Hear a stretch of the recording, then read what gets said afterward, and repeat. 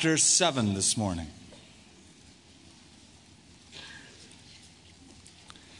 If you have ever traveled and you have noticed the distinct problem of communication, even if you know the other language, you know that there's sometimes difficulty in translating figures of speech, idioms from one language to another language. When Gerber Baby Food first started to market its baby food in Africa, it really didn't change anything or take that into consideration. It just put out the little bottles with the picture of the cute little baby on the outside. The problem that they were not aware of is that in Africa, since most people cannot read, that they simply put on the outside of the can or the package what is on the inside. So Gerber Baby Food with the cute little baby on the outside didn't go over very well in that country. When Coca-Cola first went to China, they marketed Coca-Cola and they chose a couple of characters that looked like the Coca-Cola sign. But when literally translated, the characters in Chinese meant bite the wax tadpole. I don't know what that is exactly, but that's what it meant. And so they changed their strategy to a set of characters that means in Chinese, happiness in the mouth for Coca-Cola. Pepsi started marketing also in China, and they took their slogan from America, which said, Pepsi brings you back to life, and they put it very literally, but in Chinese it was translated, Pepsi brings your ancestors back from the grave. And then when Chevrolet made their Nova, and they tried to sell it in Spanish-speaking countries, it didn't go over very well because Nova means it doesn't go. You get a new car. Look at my car. It doesn't go. Well, why'd you buy it? Coors put their slogan, turn it loose in Spanish, where it was read, quote, suffer from diarrhea, close quote. I think they lost a lot on that one. It is difficult to translate into any language some of the things that John saw in the book of Revelation. How do you describe them? I had somebody come up to me recently who said, I've always been scared to read the book of Revelation because the visions, the idioms, the figures of speech, I don't exactly know what they mean, and I'm afraid to find out. How do you describe, let's say John saw some great nuclear holocaust in the future. For him to describe that in terms that even his contemporaries could understand, what he saw would be difficult. Perhaps that's what he meant in chapter 8, verse 10, when he said, I saw a great star like a blazing torch fall from the sky. But there are more symbols in this book. There's seals that are opened. There are trumpets that are blasted. There are bowls of wrath that are poured out upon the earth. There's 4 riders. There's 4 living creatures with eyes all around. And it's strange to translate that vision into what we can't understand. However, we do know so far that in the tribulation period, as we saw last week and the week before, that God will judge the earth through a series of climactic judgments that will affect virtually everyone on the earth. And now we come to chapter 7, which is sort of like a break in the action, a parenthesis. The action builds, the judgment builds, wave after wave is crashing upon the earth. And it's like we see another wave coming in the horizon, and it's peaking, and it's just about to crash, and it's going to destroy everything in its wake, as we see in chapter 8. And just as that wave is at its height, the projector stops. And it's suspended in midair. The foam is stuck. It's not going any further, and somebody comes out and says, we have a special message that we'd like to bring you at this point. Now, if you're in the audience, you might go, oh, man. Or you might go, whew, I'm so glad there's a break here. I can't take any more of these judgments because they get very bad, as we've already seen in chapter 6. And so we have basically a freeze frame. Why? Because a question is asked in chapter 6 at the very end. Verse 17, for the great wrath or the great day of his wrath has come, and who is able to stand? You've seen what has come so far. You've seen the judgments fall upon the earth. Who could take that? Who will be able to stand during that horrible time? Chapter 7 answers that question. There will be two groups who will be able to stand. One group, 144,000, they are numbered, of the tribes of Israel, and a great multitude that no one could number. Two very different groups, but they are able to stand during a very, very difficult time. When Habakkuk, the Old Testament prophet, saw what was coming on his nation, he asked a question: God, why would you let this happen? After he finally let it sink in, he said, okay, God, I know what you're going to do, but please, in your judgment, remember mercy. I know you need to judge, but when you do, would you lace it with mercy? We see that God follows that pattern. He always laces his judgment with mercy, and we see mercy extended to these two groups in the tribulation period. Let's begin in verse 1. After these things, I saw the four angels standing at the four corners of the earth, holding the four winds of the earth, that the wind should not blow on the earth, on the sea, or on any tree. Then I saw another angel ascending from the east, having the seal of the living God. He cried with a loud voice to the four angels to whom it was granted to harm the earth and the sea, saying, do not harm the earth, the sea, or the trees, till we have sealed the servants of our God on their foreheads. And I heard the number of those who were sealed, 144,000 of all the tribes of the children of Israel were sealed. Of the tribe of Judah, 12,000, and 12,000 is given in Judah, Reuben, Gad, Asher, Naphtali, Manasseh, Simeon, Levi, Issachar, Zebulun, Joseph, and Benjamin. This first group is a numbered multitude. They are sealed. They are Jews. There's 144,000 of them. I found it sort of interesting that so many groups running around love to identify themselves as the 144,000. You ask them, who's the 144,000? We are. Example, the Jehovah's Witnesses used to say they are the 144,000 chosen by God, and they held that until their numbers exceeded 144,000. Then they said, well, the 144,000 up to this point are the ones that will be forever in heaven with Jesus. The rest of the faithful Jehovah's Witnesses will inherit the earth, as Jesus promised in Matthew 5.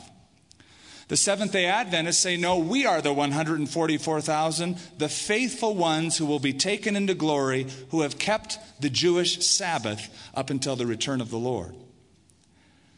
Herbert W. Armstrong in his Worldwide Church of God said his group was the 144,000 and promised to send his faithful a telegram when it was time for them to escape out into the wilderness where a camp would be set up for them.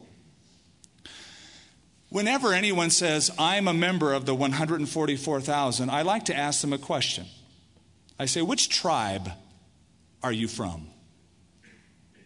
If you're one of the members of the 144,000, since there's 12 tribes outlined, 12,000 from each tribe, which tribe are you from? You see, these are not Jehovah's Witnesses. These are not Seventh-day Adventists. They are not Armstrongites. They are Jewish people. And the Holy Spirit thought it important enough that we get that message. And he said, of the tribes of Israel, and just so we wouldn't make a mistake, he numbered the tribes and said there's 12,000 from these tribes who will come. Let me say, I don't want to be one of the 144,000. I'm not interested in being a part of that group. I rejoice for them. I'm glad they're going to be there. But at this point, the church is already removed from the earth. John, with the 24 elders, sees this scene from heaven. And unfortunately, many people like to spiritualize Scripture. They take it out of context. And they say, well, the church is Israel and Israel is the church and it's all one group. No, it's not. There's two distinct groups. When God deals with the Jews, it's different than when God deals with other people, with Gentiles. These are Messianic Jews. These are 144,000 Jews for Jesus during the Great Tribulation period. Question, why the Jews? The Jews have been chosen by God for some specific purposes. Now, there's some people that don't like that. What do you mean, the chosen people? I got to say that some of the Jews don't like that as well, to know they're the chosen people, because they look back on their history and they see all of the persecution, hatred, anti-Semitism, murder, destruction that has happened to their people. And it's like in Fiddler on the Roof, Tavia, in looking at back at all of their history, said, God, why didn't you choose somebody else instead of us? But nonetheless, they are special, and God has a special plan for them. You say, well, why are they so special? I'll tell you why. They gave us the Scripture. It came breathed by God through the Jewish nation. Virtually every author in the Scripture, with just a couple exceptions, were Jewish. They also preserved the Scripture, meticulously handed it down from father to son. The scribe would write every letter of the Hebrew alphabet with his pen, letter by letter, page by page, train his son how to do it, and they did it for hundreds, thousands of years. Very accurately. I think probably the best example of this is the Dead Sea Scrolls. The greatest thing they found in the Dead Sea Scrolls is what they didn't find: mistakes. They uncovered these scrolls that were written 200 BC, and they compared them with what was the most ancient manuscripts, about 900 AD. They found the scroll of Isaiah intact. They unrolled it, and they took the oldest manuscript they had, separated by 1,100 years, and they found them to be virtually identical, without mistakes, showing the accuracy of the preservation of the text from generation to generation. Your Savior came through the Jewish nation. Paul reminds us of that. He said he was of the tribe of Judah, born under a woman, born under the law. The first disciples were Jewish, and they took the gospel of the Messiah to all of the nations of the earth at their time. And so Paul sums this up. Romans chapter 9, he says this: theirs, that is the Jews, is the adoption as sons, the divine glory, the covenants, the receiving of the law, the temple worship, and the promises. Theirs are the patriarchs, and from them is traced the human ancestry of Christ, who is God over all, praised forevermore. These are the Jews, and God made some promises to them which he will fulfill during the tribulation period. By the way, let's talk about that period of time. It's the tribulation. We've told you about that. But it's a very special calendar event, you might say. You know, God keeps a calendar. I'm not talking about like the National Parks calendar on his garage. He keeps time perfectly. He's right on time. And he gave to a guy named Daniel his timetable, which centered around the Jewish nation. He said, Daniel, there will come a time when your people will be able to go back to Jerusalem. And when they do, you can count a number of years and days from that event. And at the end of that time, the Messiah will come to your city. It's found in Daniel chapter 9. It's a beautiful promise, detailed promise of the coming of the Messiah. It said there are 70 weeks that are determined for your holy people. And when these 70 weeks are over with, this is what you can expect. He said, to finish the transgression, to make an end of sin, to make reconciliation for iniquity, to bring in everlasting righteousness, to seal up vision and prophecy, and to anoint the most holy. Well, history shows us that 69 periods of those 70 weeks have already been fulfilled. There was a commandment given in 445 BC. The Messiah did come exactly as predicted years later, and that fulfilled the 69 weeks. If you've come here for very long, you're familiar with this material. If not, it's on tape. There is, however, a final period of time that has not been fulfilled. It's that last section of 7 years, the last week of Daniel. That hasn't happened yet. You say, well, how do you know it hasn't happened? Because it says when the 70 weeks are done, everlasting righteousness will be brought in, an end of sin, reconciliation for iniquity, and the anointing of the most holy. Has that happened? Where was I? I haven't seen any of it. I still see sin proliferating. But there will come a time when that last 7-year period, the tribulation, will unfold, and it centers around the Jews. He said 70 weeks are determined for your people and for the holy city of Jerusalem. God will begin his timetable again in the future. So until then, we live in a parenthesis. God is going to fulfill his promises to the Jew, however. Would you turn with me to Romans chapter 11 for a moment?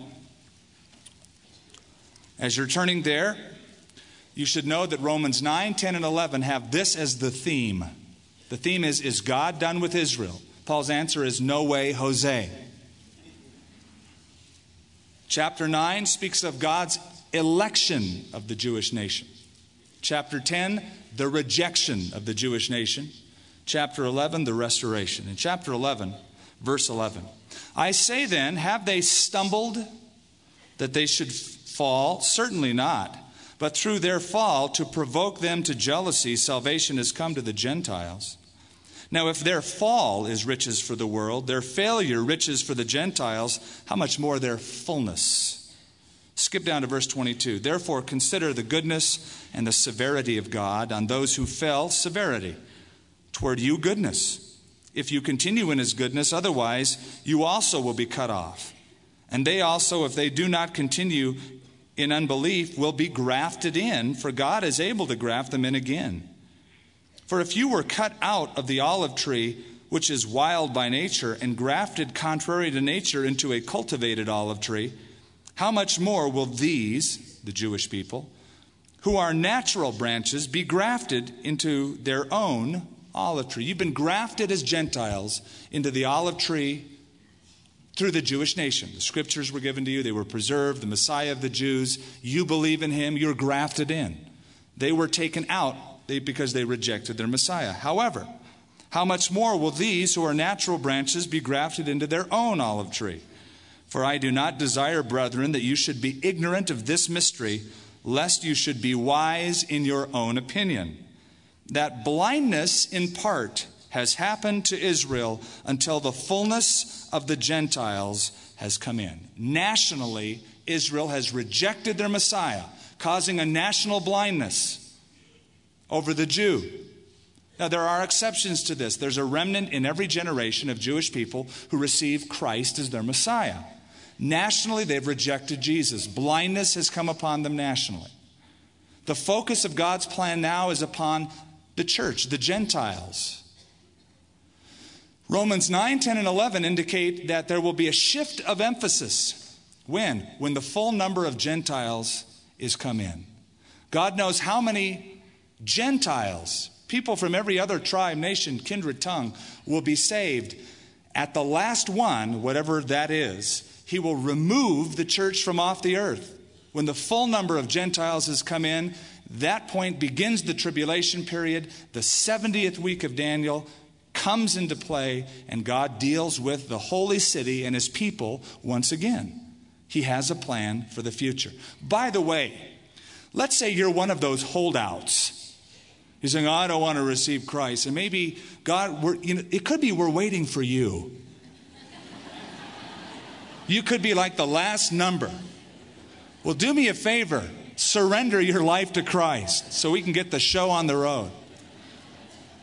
When that full number is brought in, then the work of God will begin. Verse 26, and so all Israel will be saved, as it is written, the deliverer will come out of Zion. We'll see this in Revelation chapter 14.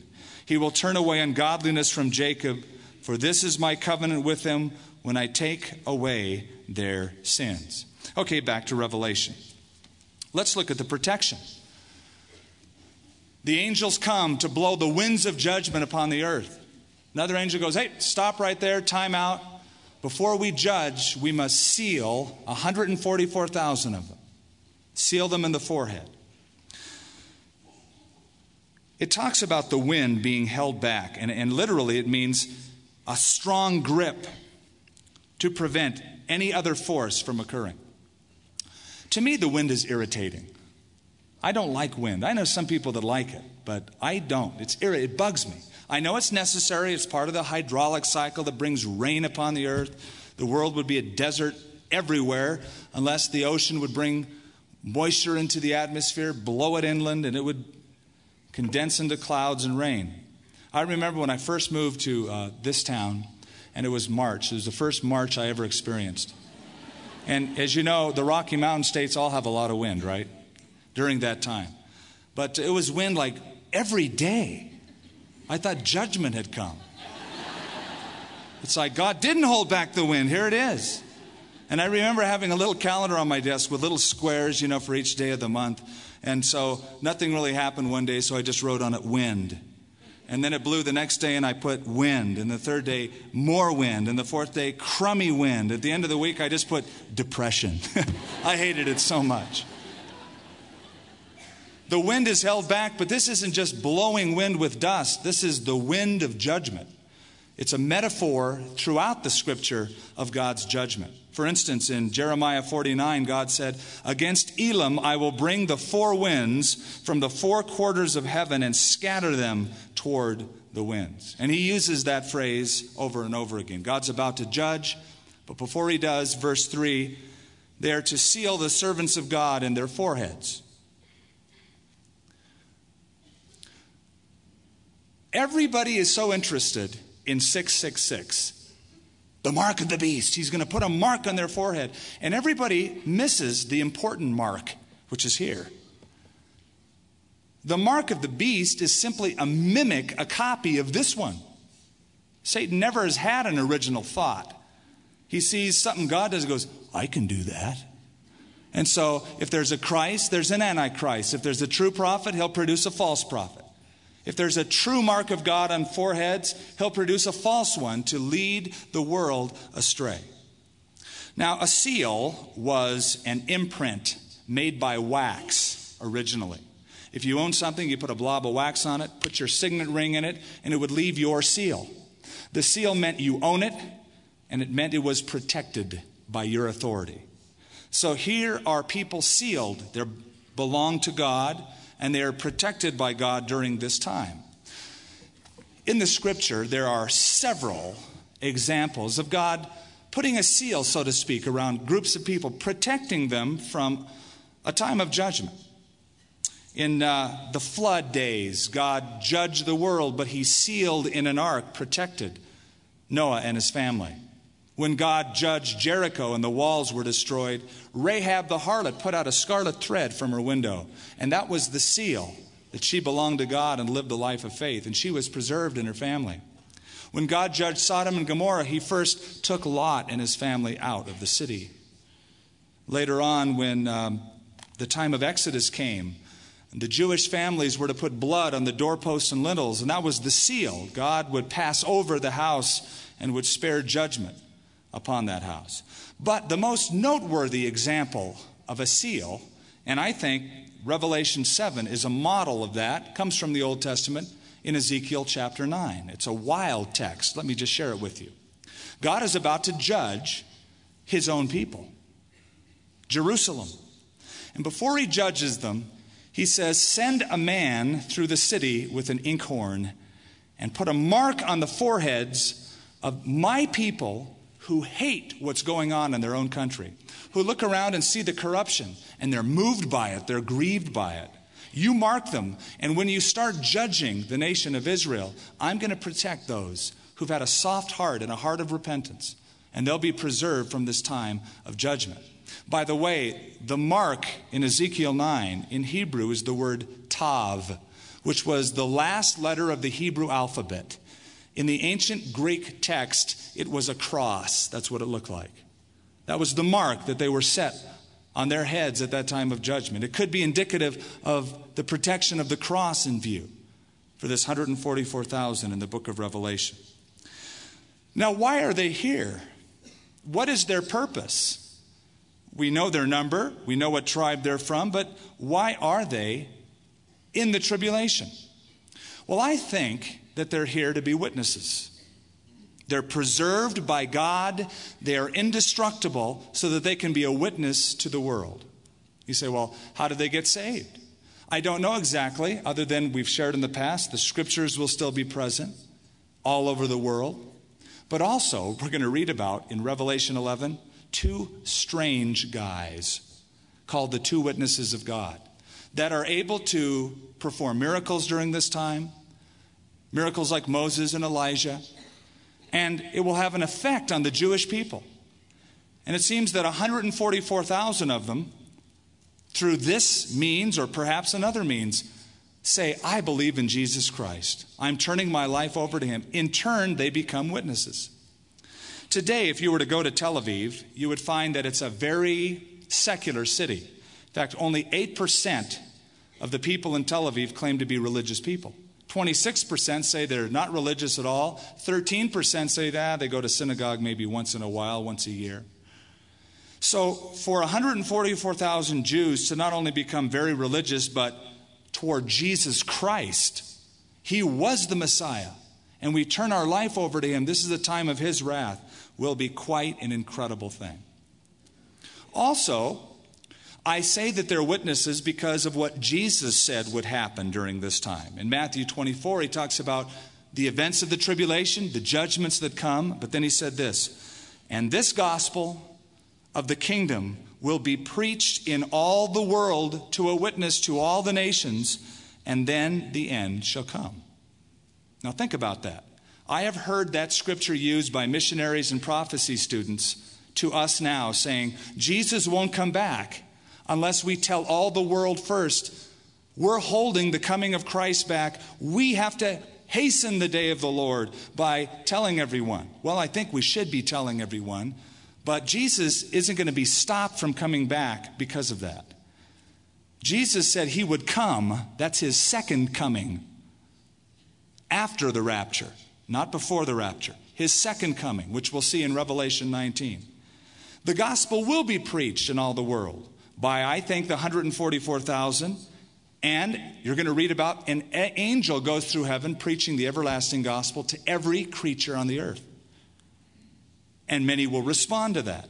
Then Jesus said the end would come. Now let's move down to another group, beginning in verse 9. This is an unnumbered multitude, more than 144,000. They are not sealed, they are standing, and they are Gentiles. We're told that. Verse 9, after these things I looked, and behold, a great multitude which no one could number, of all nations, tribes, peoples, tongues, standing before the throne, before the Lamb, clothed with white robes, with palm branches in their hands, crying out with a loud voice, saying, salvation belongs to our God who sits on the throne and to the Lamb. All the angels stood around the throne, and the elders, the four living creatures, and fell on their faces before the throne and worshiped God, saying, Amen. Blessing, glory, wisdom, thanksgiving, honor, power, and might be to our God forever and ever. Amen. Then one of the elders answered, saying to me, who are these arrayed in white robes? Where did they come from? And I said to him, sir, you know. In other words, why are you asking me? I don't know. You know.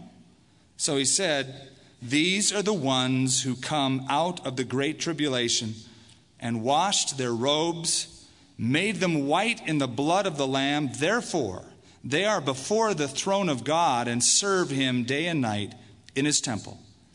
And he who sits on the throne will dwell among them. They shall neither hunger any more nor thirst any more. The sun shall not strike them, nor any heat. For the Lamb who is in the midst of the throne will shepherd them and lead them to living fountains of water, and God will wipe away every tear from their eyes. Great portion of Scripture. A multitude unable to be numbered. They are standing before the throne. Therefore, they are not the church. They're not the church proper like we are today, who will be taken up in the rapture. They're not the church because the church, represented by the 24 elders, are seated. Secondly, John didn't know who they were. He knew who the 24 elders were. He would have recognized Old Testament saints, but he didn't know. Who are these people? The angel said, who are these guys? I don't know. You tell me. Okay, I'll tell you who they are. They are the people who come out of the great tribulation period. They are saved by faith in Jesus Christ. They trust, they love Jesus Christ. They have suffered immensely during this time. It's a huge number of people, probably saved by the preaching of the 144,000. You know, in every age, God has a remnant. God always has his people. Sometimes we don't think so. Sometimes we get an Elijah complex. Remember, Elijah said, God, I'm the only faithful guy in Israel. God said, no, you're not. I've got 7,000 just like you. God always has a witness. But to demonstrate the problem on the earth, when the church is removed before the time of judgment, let's take the population of the earth and reduce it to 1,000 people for just a moment, for the sake of analogy. If there's 1,000 people on the earth, 329 would be Christian, or would call themselves Christians. They would be in the camp, Christendom. 178 would be Muslims. 167 would be classified as non-religious. There would be 132 Hindus, 60 Buddhists, 45 atheists, and 3 Jews. The other 86 would be divided among other religions. If Christians are removed, 144,000, those 3 left, like the 3 Hebrew children, so to speak, will become filled with the Holy Spirit, share the gospel as great evangelists, I believe, because the focus of the world will be on the nation of Israel. It always is. Read your newspaper this week. It's funny that one little tunnel in Israel has gotten such national attention. The eyes of the world are always on the Middle East, and they will be more in the time of the future, because God promised at the end, God will make Jerusalem a stumbling cup, a cup of trembling and a stone of offense to the whole world. Everybody's going to be mad at Israel, policies turned against Israel, and the eyes will be on that nation. But if 144,000 emerge with a new message of their Messiah, it can be very, very powerful, a great opportunity. We notice here that this group is accepted by God. They are standing before the throne, we read, with white robes. That symbolizes victory. They're standing victoriously, palm branches in their hands. They're accepted by God, so to speak. Now here's a group of people that were rejected on the earth. They suffered hunger. They suffered thirst. They've been persecuted. They stood for a message that was unpopular during the time when the Antichrist lied to people. They didn't buy into the lie. They were rejected on earth. They're accepted now in heaven. Now that should be a reminder to us. You might be going through a time of peer pressure right now. Your friends want you to conform. They want you to take those drugs, or they want you to run with that group, or they want you to quit being a geek and carry your Bible around. Be like us. And you feel the pressure. And you think, man, I got to live around these people all the time. I've got to stand with these people. There'll come a time when you'll stand before God and all those memories will fade away. And their sentiments and their pressure will be so unimportant. And so we need to live for the future, not just for what our friends or people are telling us to do now. That's why Jesus said, do not fear those who kill the body but cannot kill the soul, but rather fear him who is able to destroy both soul and body in hell. These people stand up for the truth instead of finding safety in numbers. You know, if you want to find safety in numbers, you'll never share the gospel now because the world doesn't want to hear it. I heard of a guy in Utah who had lost so much business in his store, he bought a bunch of old jalopies and parked them out in front so it looked like he had a full parking lot. And the business went up because people thought, if that many people are there, it's got to be good. And the whole world, the Bible says, will fall into the lie of the Antichrist. But there will be a great multitude in every single nation who will be overcomers. And through it all, they'll stand before God. In heaven, we notice they're joyful, verse 10. They were crying out with a loud voice, saying, salvation belongs to our God who sits on the throne and to the Lamb. Their worship was filled with intensity. And all the angels stood around the throne. The elders and the 4 living creatures fell on their faces before the throne and worshiped God. In other words, the joyful praise of the saved multitude inspires the worship of the angels, the elders, every creature in heaven. You know, the Bible tells us that if one sinner comes to Jesus Christ in repentance, that all the angels in heaven rejoice. That's if one comes. Imagine their anthem when this group of saints comes marching in. This multitude that no one can number, man, they're just waiting to worship. And as one group worships, they follow suit. Skip down to verse 16. They shall neither hunger anymore. Why is that significant? Because anyone who refuses to take the mark that the Antichrist gives will not be able to buy or sell. Thus, he won't be able to get food. He'll be very hungry. But now that hunger is over. He shall not thirst anymore. Why is that significant? In chapter 8, the water sources are corrupted. And there's a great thirst on earth during that time. The sun shall not strike them, nor any heat. That's significant also because the judgment causes a great scorching. Perhaps the ozone really will get depleted during that time, and men will be scorched on the earth. For the Lamb, verse 17, who is in the midst of the throne, will shepherd them. I love that. We say, the Lord is my shepherd. Here, the Lamb is my shepherd. One and the same. And shall lead them to living fountains of water, and God will wipe away every tear from their eyes. Think of that day. In ancient times, they had little glass bottles called lacrimatories, where tears of mourners were collected and placed in the graves, in the tombs of departed loved ones. Tears in a bottle. David, thinking of this, said in Psalm 56, "Put my tears into your bottle. Are they not in your book?" In other words, God knows every detail of my life, and God cares about every tear that I shed. And here we see that one day the tears will be wiped away. You know, human hands cannot wipe away a tear for good. Oh, mom might wipe a tear away, but another tear will come when she's not there to wipe it away. Only God's handkerchief can remove tears of rejection, of persecution, of depression, once and for all. People say, when I get to heaven, it's going to be sad because so-and-so may not be there or I'll be... Listen, the tears will be removed. A dear saint lay dying. A godly elderly woman, she was on her deathbed. Her husband was there, holding her hand. They were having a few conversations before her last breath. Their eyes met at one point, and this huge tear rolled down her wrinkly face. And her husband looked and said, "Thank God, that's the last one." There'll be a time when all those tears are wiped away as this group stands before God. Verse 15, they are rewarded.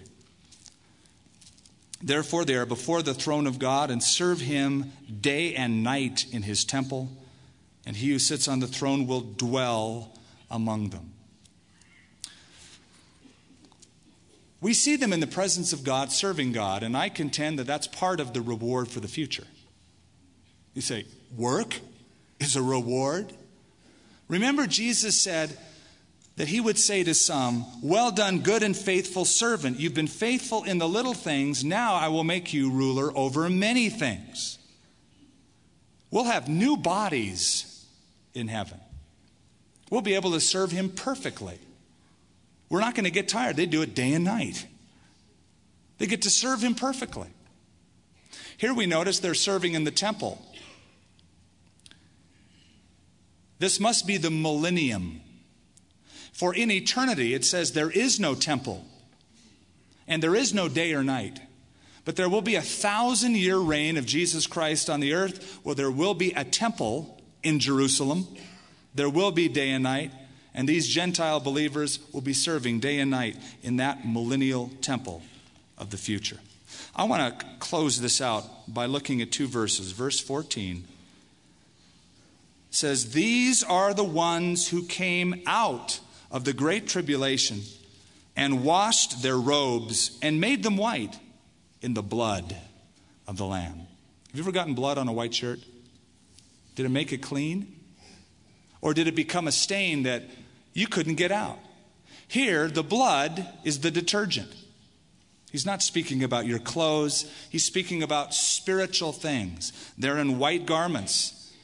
Their lives have been made pure by the blood of Jesus Christ. And that's the message of the gospel. Every other message on earth might make you feel good, but only the gospel of Jesus Christ, by faith in him, can remove the stain of sin. You say, well, that's fine for you Western people in America, but there's a lot of other people on earth that believe differently. Well, would you go back with me to verse 9 and see who this message is for? He saw a great multitude, which no man could number, of all nations, tribes, peoples, tongues, standing before the throne and before the Lamb. The gospel's for everybody, every nation. It's going out today in many, many nations across this earth. One day, it will go out so powerfully that a multitude no one can number. Even though they're persecuted, killed, they suffer, hunger, thirst, scorching heat. There'll come a time when their tears are wiped away as well. Let me close with this little story about a man who fell into a pit. He couldn't get himself out. A subjective person came along and said, I feel for you down there. An objective person came along and said, it's logical that someone would fall down there.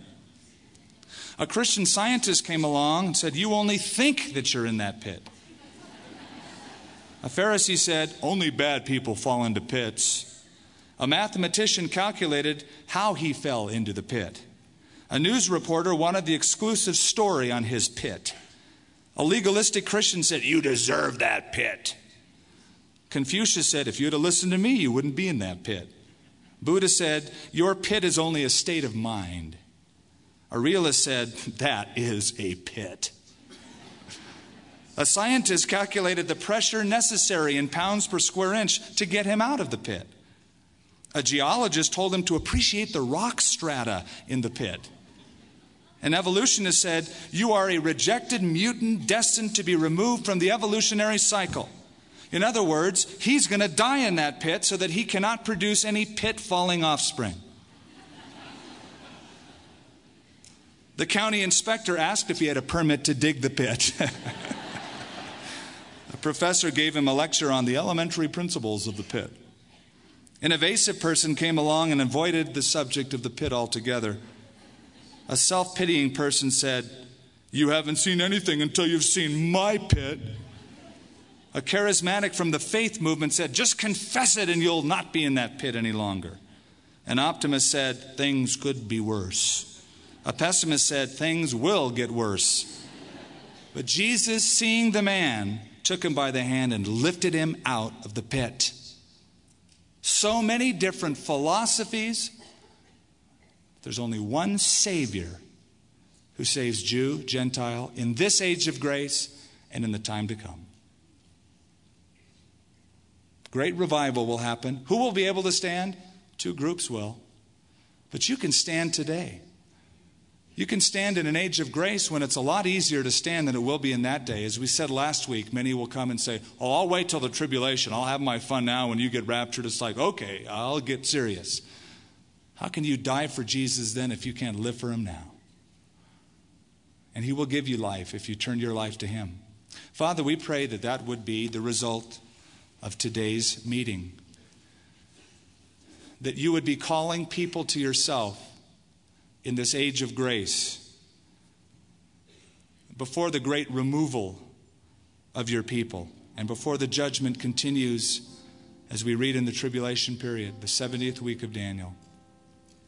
Lord, I pray that people around this auditorium would be getting serious with Jesus Christ today. And maybe right now, wherever you're sitting, you might say, I'm ready to get serious with him and to turn my life, confess my sins, become a child of God. I really want to know the real living God. I'm tired of playing church. I'm tired of the philosophies that have been empty. I'm tired of living a meaningless life. I want to know Jesus. If that's true of you, would you just raise your hand right now wherever you're sitting? Say, Skip, pray for me right now.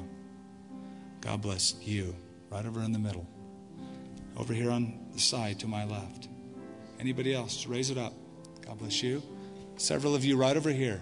To my right, in the back, way in the back. I see your hands. We're going to pray for you in just a minute. Over here to the left. Anybody in the balcony? Lord bless you. Father, for everyone right now who has their hands raised up, you see their life completely. You know everything about them. You love them infinitely. And you desire to give them eternal life. That's what you're all about. And so, Lord, since Jesus took our wrath upon himself, these people are coming to you to have their sins forgiven. And I pray, Lord, that as they ask Jesus into their heart, they would know that beauty, that joy of having a clean slate and being a child of God, forgiven of all the past. Wherever you're sitting right now, if you raised your hand, just say, Jesus, I give you my life this morning. I confess I am a sinner. And right now I am turning from what I know to be wrong, and I am turning in repentance to you. I give you my life, my heart, my future, my hopes. Cleanse me. Thank you for dying on the cross for me. Help me to be your disciple, not only today, but every single day. In Jesus' name, amen. Name.